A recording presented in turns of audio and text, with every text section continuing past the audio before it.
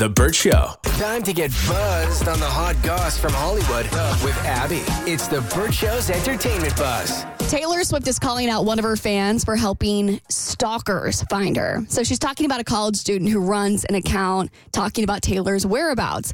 But this isn't like your normal fan account where it's me commenting on edits of Taylor and Travis and being like, oh my God, they're so cute.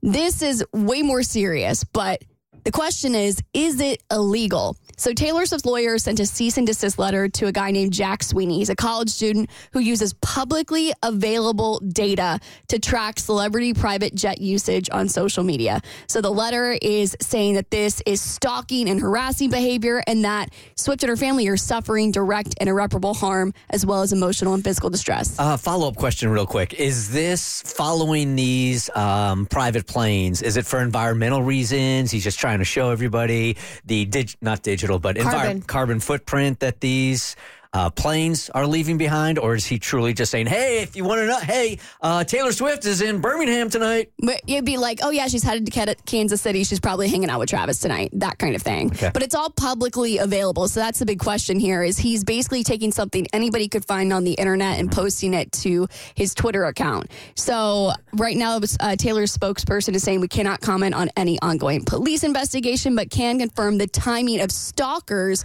suggests a connection with the social media account. So basically they're saying, while this is publicly available data, you're making it more publicly available and her stalkers are finding her because of this account. Yeah, and I know this sounds pessimistic and negative, but you can never count on people to do the right thing. And the right thing here to do would be not to do this, even though it is legal to do. I mean, you're putting somebody's life in danger, and it's just going to take one celebrity and one crazy person that followed your website and found her for this whole thing to change, and it'll be too late. Is this Akash Shendor, the 17-year-old who's doing this? A what? His name, is it Akash Shendor who's doing this? It's Jack Sweeney. Jack Sweeney. So there's another guy that I think the one that we're thinking of, and he does the same thing, and he compiles data about these private jets, and that's all about carbon footprint and fossil fuel footprint and calling billionaires out and anybody who uses a private jet like it's a Lyft or an Uber.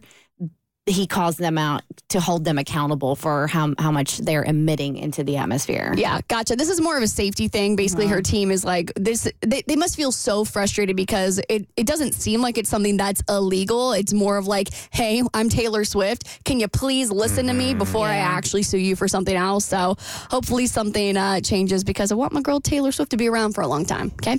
All right. Is the NFL scripted? This is a rumor that I've heard on TikTok. Did you say scripted? Yes. I guess some fans who are sore losers tend to think that the NFL is scripted. And one of the theories is that the NFL lets you know in the beginning of the season who's going to be playing in the Super Bowl based on the logo of the Super Bowl.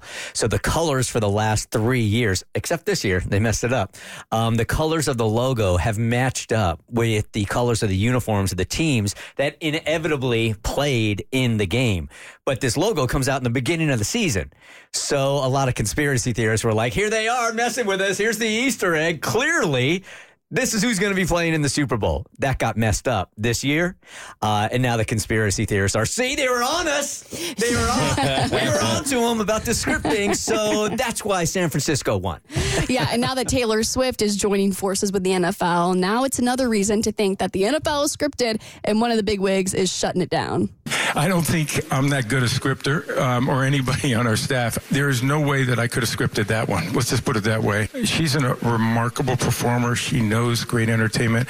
I had the opportunity to go to 2 of her concerts with our girls and my wife. She's the best of the best. So having her come to NFL games, have her a part of that is nothing but a positive. I think because Taylor is a little desperate for money these days. The NFL is paying her to be an actor in this whole thing, for sure. Really, when you have 7 houses, like, you have to pay for it somehow, and where's the money going to come from, I can see how people think because it played out so well that it's possible for them to have scripted it, but I really don't get how they think that they have kept every single person who's ever played in the NFL quiet, and nobody blew the whistle on the script. No way. Nobody's shown me a script, nothing, nothing. Oh, did you see the asinine tweet from some dude that said the only reason why Taylor's with Travis is for his money because he had a $70,000 check I did. for advancing. Which after tax and after paying his agent is like less than half of that. I'm like, you realize she makes that by just breathing?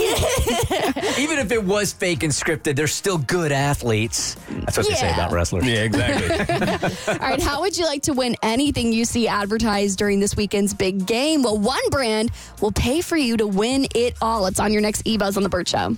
The Burt Show.